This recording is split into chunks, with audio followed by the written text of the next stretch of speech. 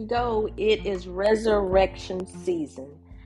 Welcome back to the Healing Journey podcast, where we talk about complicated trauma, complex trauma, trauma bonding, where we talk about spiritual growth, financial growth, leadership, where we talk about healing.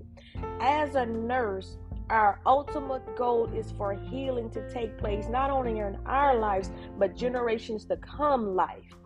We are here asking, what do you need to be resurrected in your life? Are you saying my finances, my health, my relationships? I want to resurrect these things in my life. Think about the things that you're saying. These things are hurting me. These things are weighing down on my heart. I feel stuck. I feel like I'm in bondage. I feel like no one cares about me. I feel like no one loves me. I feel alone. And I need some resurrection to take place in my life so I can fulfill the purpose, fulfill the call, fulfill my duty here on earth. What is your call? What are you doing with your life that you say, you know what, that thing right there, I laid it down, but now I'm ready to resurrect it. Think about it, maybe a relationship with your spouse, your kids, your mother, your father, a friend, a family member. You say, I need that resurrected in my life. I was speaking with someone the other day. I run into people all over the world who are hurting, who are in pain. And I ran into this one young lady and she said, Miss Letitia, I cannot get over the pain. And she just started crying. Healing needs to be resurrected in our lives, in our country, in our cities, in our towns, in our families. I pray that your home is healed. Restore health and heal our wounds.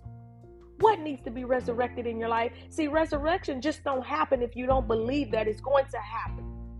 That business, I speak over that business. That business will be resurrected. Your podcast will be resurrected. Your book will be resurrected. I keep hearing relationships will be resurrected in your life. One of my favorite quotes is, people don't care what you know until they know how much you care. Show someone you care this weekend. Show someone you care today. Just give a hug. Because when you agree to resurrect that thing in your life, again, it's going to be painful at first, but it's worth it all in the end. Stay tuned to the Healing Journey Nurses podcast. As nurses, we bury a lot of things because we take care of other people. Think about it. Caregiver fatigue. You may be a mother taking care of a disabled child, a disabled parent. Think about the sandwich generation, the people who are taking care of other people while neglecting themselves. I pray your dream is resurrected because of the sacrifices you've made.